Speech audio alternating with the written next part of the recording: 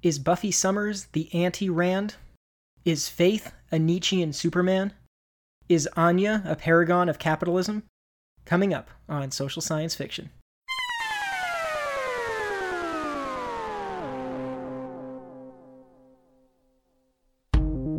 You're listening to Social Science Fiction, a podcast that blends political science and nerd culture, examining the politics of science fiction and fantasy.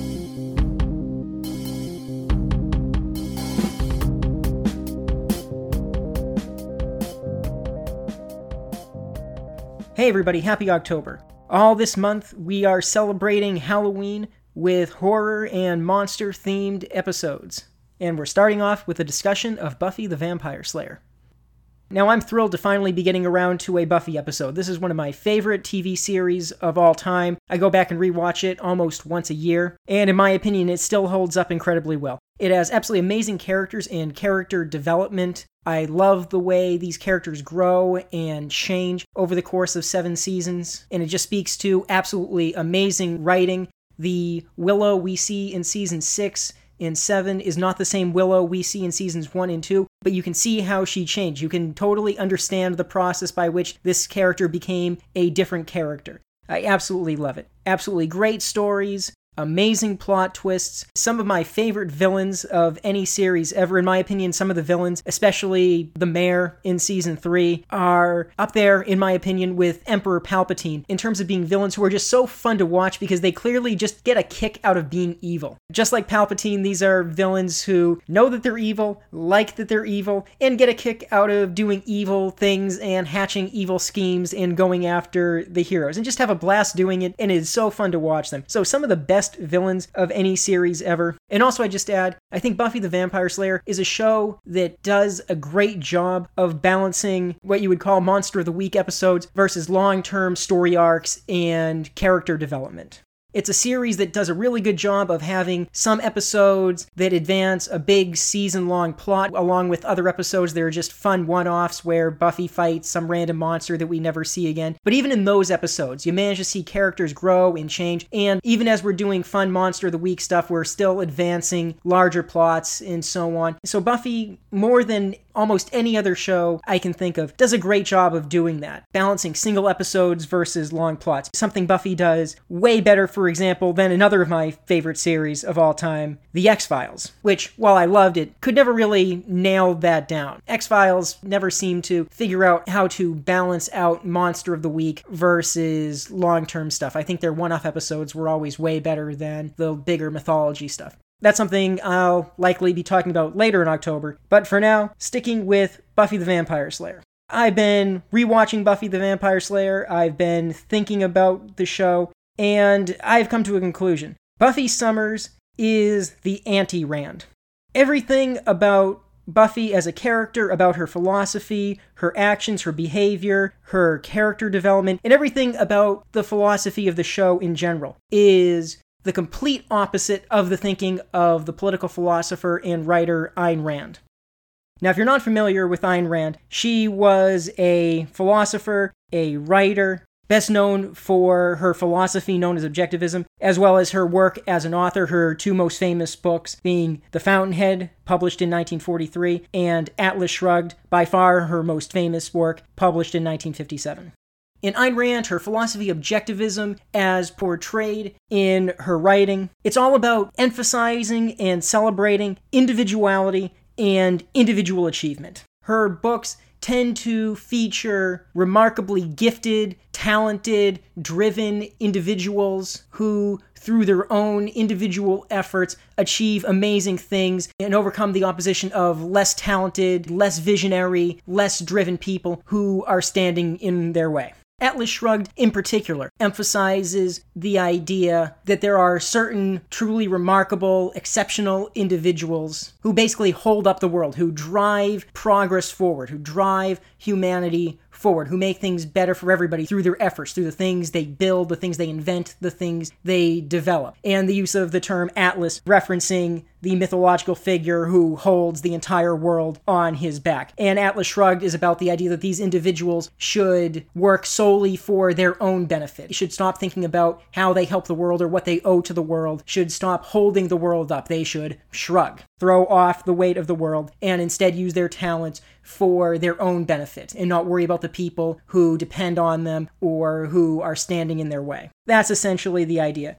And so Rand develops in these books, in her philosophy, a lot of ideas that tend to appeal to conservatives, to libertarians, being someone who emphasizes individuality, individual freedom, individual achievement, and so on. Her ideas will appeal to people who care about and believe in the importance of capitalism, individual liberty, limited government, all things that Rand was a supporter of, because these are things that allow individuals to pursue their own interests and to flourish. Of course, Rand takes a step further than a lot of conservatives and libertarians by adding a moral component to her philosophy, essentially arguing not simply that people should be free to pursue their own interests, that people should be free to be selfish. Rand making an ethical, a moral argument that, in the words of Gordon Gekko, greed is good. And of course, while Gordon Gekko was speaking kind of in a theoretical economic sense, talking about how greed is good for practical reasons, greed drives people to pursue their own interests, and individuals pursuing their own interests in a free market will mean that the economy moves forward. People will produce things that are desired, that are in demand, because they know they'll make money from it. People will compete with each other because they're trying to get the best deal and so on, and that will drive the economy forward. It'll keep prices low, and on and on and on. All the stuff Adam Smith was talking about hundreds of years ago, all the stuff that any student of economics has heard before. But as opposed to Gekko, as opposed to Adam Smith, or these other free market economists who say greed is good from a theoretical or practical stance, Rand makes the argument that greed is good ethically speaking, that greed is a moral virtue. And this is where Rand loses a lot of those libertarians, a lot of those conservatives. Not all, mind you. Some libertarians and conservatives will also profess to be objectivists, but lots of libertarians and conservatives will probably draw the line here and say, yeah, we believe greed is permissible and can help the economy, but we're not going to go out and say that it's morally justified. We're not going to say that it's a virtue. But this is the position that Rand takes and defends. Selfishness, looking out for oneself exclusively, is virtuous. It is the only moral way to behave. Altruism, self-sacrifice, these things are morally wrong. Essentially, a person should live for him or herself. To self-sacrifice, to give up something of yourself for others for no gain, is essentially to devalue your own life, and that is morally wrong. Your life has value, and so the only ethical behavior is to live for the betterment of your own life.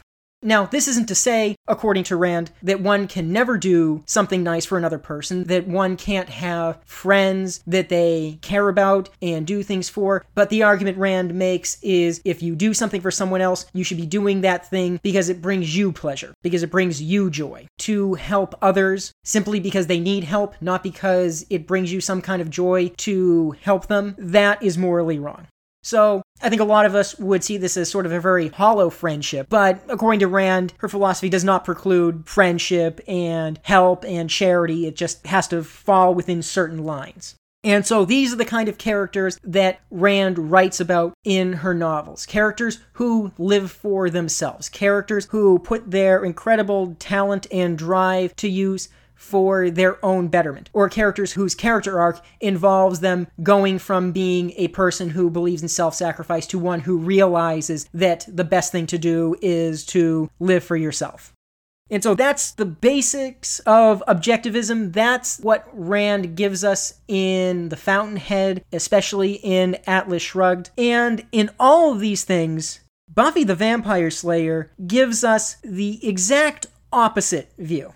And if you're not familiar with Buffy the Vampire Slayer, the background is, at all times in the world, there is one girl who is the Slayer. And this is a girl or a young woman who is imbued with basically superpowers, super strength, super fast reflexes, improved healing and resilience and endurance and so on. And the Slayer has the duty to fight vampires and demons and all kinds of various other supernatural monsters to protect humanity. And if the Slayer dies, then the powers of the Slayer pass on to another girl who takes on the role of the Slayer. And Buffy the Vampire Slayer follows the adventures of Buffy Summers, who becomes the Slayer while she's in high school and serves as the Slayer throughout the series. Now, right off the bat, in Buffy, we have a character with the kind of skill and drive that Rand might write about. Obviously more fantastical and supernatural than the stuff Rand wrote, but Buffy Summers is someone who is uniquely skilled and talented, has remarkable drive and ability. However, her character arc follows the complete reverse of a character in a Rand novel. Buffy begins season 1 really seeking to evade her responsibilities, her duties as the Slayer. She wants to live a normal life. She does not want to deal with the responsibilities of being the Slayer. She doesn't want to put herself in danger. She doesn't want to go out and fight. She wants to be able to be a normal high school kid and live a normal life.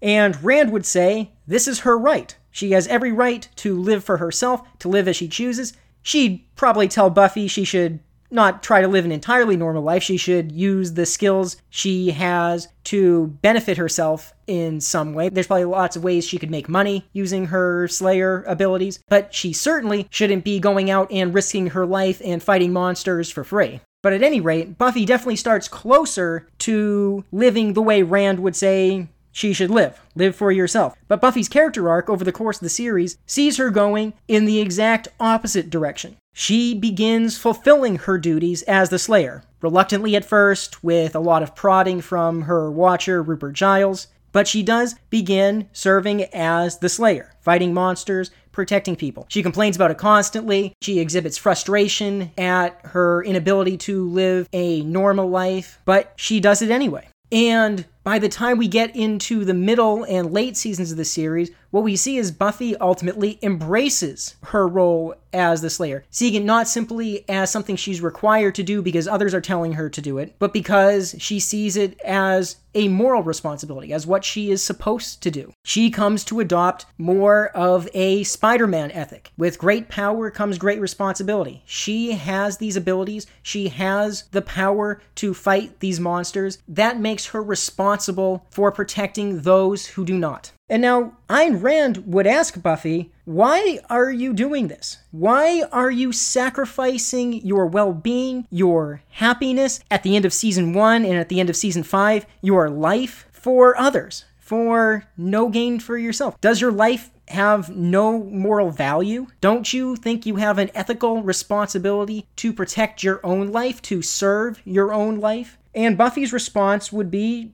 no, she has a moral duty to help those she can help. It's her job. And it's interesting that Buffy continues throughout the later seasons to talk about slaying a lot as if it's a job. This is something that Kendra the Vampire Slayer calls attention to in season 2. Buffy keeps talking about her duties as the Slayer as if it's a job. And Kendra references this as if it's a bad thing, but it seems to be telling that Buffy does seem to view her slaying as something that carries the same responsibility, the same duty as a job. Even after Buffy quits the council in season 3, even after Buffy is not really answering to any higher authority anymore, she continues to see herself as doing a job. She continues to see her slaying as something that she has an obligation to do, just the same as if it were a job she were being paid for. So she clearly sees slaying as an obligation, but a moral and ethical obligation. No one is paying her to do this. No one is coercing her to do this. She's not being forced to do it. It is a sacrifice she feels obligated to make for moral reasons, but it's a sacrifice she does make for her friends and for all of humanity freely, even unto death. In the words of the spirit of the first Slayer, death is her gift. She views what she does as a gift to her loved ones, to the human race. And taking this a step further, again, the view of Buffy and the view we get from the series in general is that This is a sacrifice you make for other people because they need it. I'm reminded of the season 2 episode where Buffy and the Scooby Gang encounter the ghost of a student haunting the high school. And this ghost in life had a relationship with one of his teachers, and when this teacher rejected him, he, in a fit of anger, accidentally shoots her and then kills himself and ends up, decades later, roaming the high school, racked with guilt for what he's done. And towards the end of the episode, Giles explains to the gang that this ghost is seeking forgiveness, seeking redemption, and Buffy, for all kinds of character reasons that we won't go into here, but given what's happening to her at this point in the season, is very unwilling to entertain the idea of forgiving this ghost, says that she doesn't want him to be forgiven, he doesn't deserve forgiveness, and Giles calmly explaining to Buffy, we don't forgive people because they deserve it, we forgive people because they need it. And this is an important idea, and I think it's one that Buffy ends up carrying with her as the series goes on, as she grows and matures. The idea that it's not about what people deserve, it's what they need. We don't forgive people because they deserve it, we forgive people because they need it. And this applies to other things too. We don't protect people because they deserve it. We protect people because they need it. We help people because they need help, not necessarily because they deserve it or because we're going to get something out of it. And this is the view that Buffy ultimately seems to embrace with her slaying. She does it for people, not because she gets anything out of it. In fact, she sacrifices a great deal to do it. She doesn't do it because the people she helps deserve it. Oftentimes she finds herself helping people that are kind of obnoxious and don't seem to deserve her help. But she does it because they need help. And because she can help them, she feels a moral obligation to do so. And again, this flies completely in the face of what Ayn Rand believed in. You don't help people because they need it. You help people because it brings you some kind of joy. And this is Buffy's character arc, going in the complete opposite direction of an Ayn Rand character, going from someone who wants to evade responsibility for others, going from being someone who wants to live for herself primarily, to being someone who wants to put the world on her back, someone who won't shrug off that responsibility, who will serve the world because she can and because the world needs it. And one final point here about anti-Randian ideas in Buffy. Also important to note that a major theme running throughout Buffy the Vampire Slayer is that Buffy is strengthened by her relationships with her friends and allies. It's something that's referenced again and again in the series, that Slayers very rarely survive very long. That when a new girl becomes the Slayer, she usually doesn't make it to adulthood. She usually dies at 16 or 17 years old because the work she's doing is so dangerous. She's often killed by a vampire or another monster, and then the next Slayer is called and she lives a couple years and ends up dying too. But Buffy survives from being a high school kid into adulthood and continues on and continues to survive and defeat vampires and horrible monsters and so on. She survives and prevails again and again and again. And what the series tells us is what makes Buffy different is her friends. This is something that the vampire, sometimes enemy, sometimes friend, sometimes frenemy, Spike speaks to over and over again. That what keeps Buffy tied to the world, what keeps her going, what keeps her fighting and surviving is her friends. So a major theme running throughout Buffy the Vampire Slayer is that friends and community are what is important in life, that our friends, our allies, make us stronger. This isn't a series about one exceptional person persevering and winning because of their own individual efforts. It's a series about how this exceptional person is made all the more exceptional, all the stronger because of her friends. It's about community triumphing together, which again goes against all the themes that Rand wrote about. It goes against everything about her philosophy. Buffy is the anti-Rand. She lives for others. She is made stronger by others. Now, having spoken a little bit about Buffy, it's fun to contrast her with the other major Slayer we get on the show, Faith. Now, pretty clear that Faith is a foil for Buffy, and when she's introduced in the show, it's a lot of fun to see the two characters interact together, where Buffy is at first reluctant to embrace her destiny, to use her powers. Faith is someone who revels in her power. And further, she's someone who seeks to primarily live for herself, to often destructive and sometimes self-destructive ends. So she's a good foil for Buffy, but I wouldn't say Faith is quite a Randian character either. For one thing, Faith clearly has no respect for the autonomy of others. While she believes in living for herself, a Randian quality, she also has no problem taking what she wants by force and essentially making others live for her in some way by benefiting from their labor, their property, and so on. So she has no respect for the individual rights, the individual freedom of others. She has no respect for the property of others. She has no problem busting into a sporting goods store and taking weapons to use in her fights. By the time we get to the end of season 3, she has no problem killing other people for personal gain. She is someone who lives for herself, but she doesn't recognize the right of others to live for themselves either.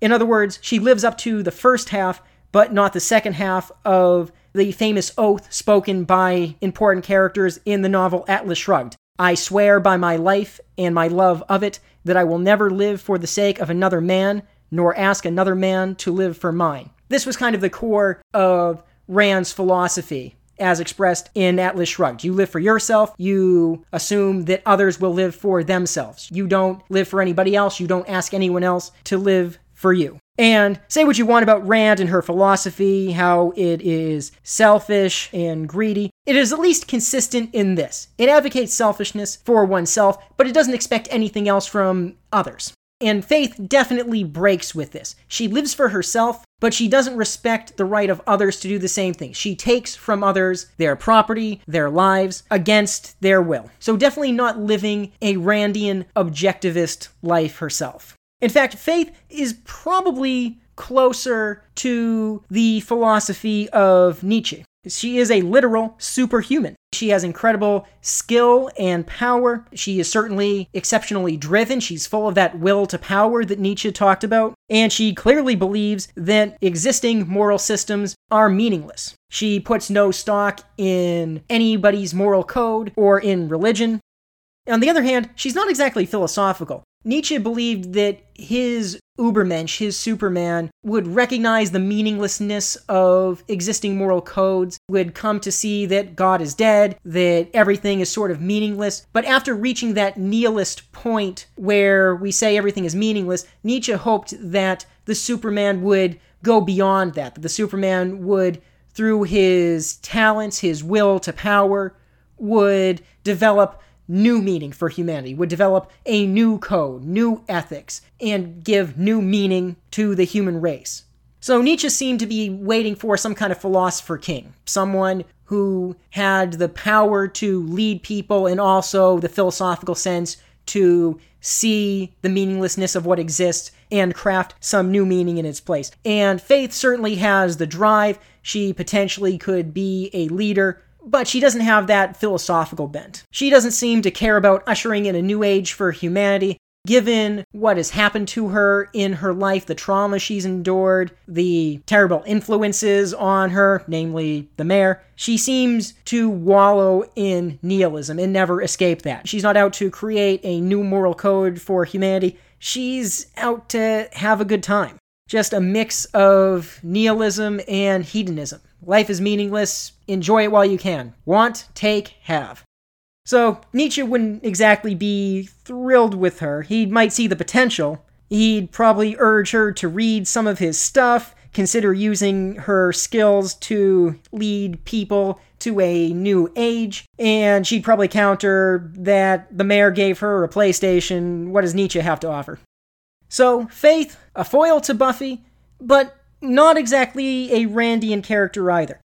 For someone closer to Rand's heart, I think we have to look to Anya, everyone's favorite ex-vengeance demon turned shopkeeper. Now, it's hard to argue that Anya doesn't have that Randian selfishness down. She definitely seems to look out for herself first. She lives for herself, her own enjoyment, and by season 5, she's learned about and embraced capitalism, extolling the idea of exchanging labor and goods for personal gain, coming to see the beauty in the idea of the free market. Anya is the closest thing we get to a Randian character. Now, probably not quite Randian. The influence of the rest of the Scooby Gang on her brings her around to caring about others to some degree. Her relationship with Xander certainly helps. But she is the closest thing we get to a character that Rand would approve of. Someone whose first inclination is to live for herself. And it's important to note that on the show, Anya is portrayed as generally goofy. I mean, she's fun, she's likable, but her philosophy is portrayed as misguided and kind of absurd. So the one Randian character we get in the show is really just used to hammer home the idea that Rand and her ideas are sort of ridiculous. So once again, Buffy the character and Buffy in general, epitomizing anti-Rand philosophy. So that's my take on Buffy the Vampire Slayer, the anti-Rand story, and a show I highly recommend for October. If you've never watched it, check it out, a great thing to get into for Halloween season. Thanks for listening. And side rant. So, talking about Buffy the Vampire Slayer, I have to say, another piece of fiction where I really love the portrayal of vampires. Particularly what I like about Buffy the Vampire Slayer, I think, is they give you a detailed explanation of what happens when a person becomes a vampire. In Buffy the Vampire Slayer lore, the explanation is you get bit by a vampire, you die, your soul leaves your body, it goes to whatever afterlife it's going to go to, and a demon takes over your body and starts walking around in it, and so that's a vampire. It's a demon inhabiting a dead body. And so this demon wearing your body kind of as a suit has your memories and will probably have your mannerisms and talk like you and kind of act like you, but it's a different being. It's an evil demon out to do evil things to people. And you, the person, your soul, you're dead and gone. And so it's a good explanation for why vampires are all evil, which is something it seems like not all vampire stories explain. Like, you get bit by a vampire, you turn into a vampire, and all of a sudden you're evil. Why? Aren't you still you? Maybe you need to drink blood, you don't like sunlight, but shouldn't you still be you and have the same moral sense you had before? And certainly some vampire stories play with that. You stay the person you are, but now you were afflicted with this horrible curse, which is going to affect your life, and maybe you'll become evil over time because of the things you have to do, but you stay who you are. But so much of vampire fiction gives us vampires where you become a vampire and suddenly you're evil. And we don't get a good explanation for it. And this particularly bugged me in stuff like the movie Blade, which, by the way, I loved for so many other reasons, but this specific thing always bugged me. Blade portrays vampirism as essentially a virus. You get bit, you're afflicted with a virus that suddenly makes sunlight deadly to you and requires you to drink blood to survive. But the question is always, well, if it's just a virus that affects you physically, why are all the vampires in Blade evil? If it's just a virus, shouldn't your mind remain intact? I can understand the virus makes you need to drink blood and have to avoid garlic and silver and sunlight. I can get that. But the virus also turns you into a freaking sociopath? That always bugged me. But Buffy resolves that. Buffy tells us, yeah, you turn evil because you're not you anymore. It's a demon. It's a new creature. It's a new being. You're dead and gone. The evil thing that's walking around looking like you is a different thing. So I always liked that explanation.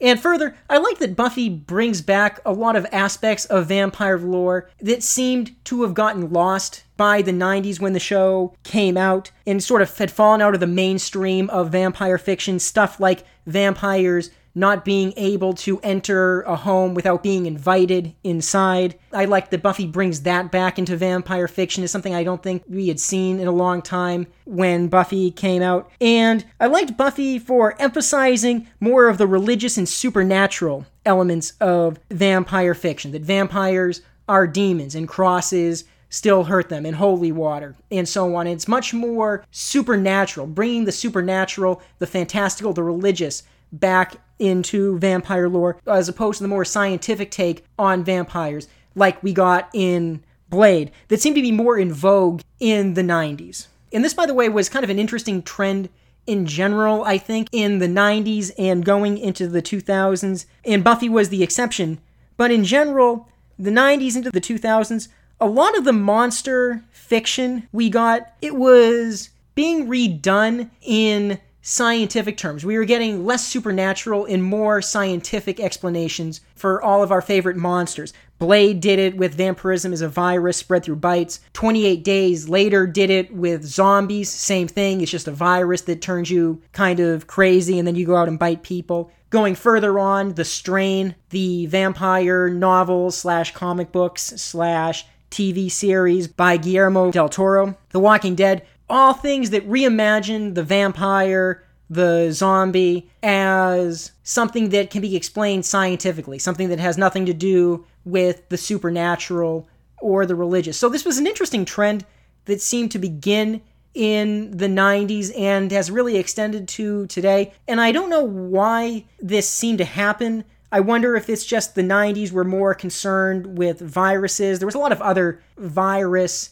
and disease type fiction at the time. The movie Outbreak. As I'm saying this, of course, all this very relevant to today with Corona. But yeah, I think around the 90s we become way more concerned about viruses and disease. So we see a lot of the monster fiction being reimagined to reflect these kinds of fears. So we get the scientific take on vampires and not the religious or the supernatural. And I kind of like that Buffy bucked that trend and brought vampires more back to their more supernatural, fantastical roots.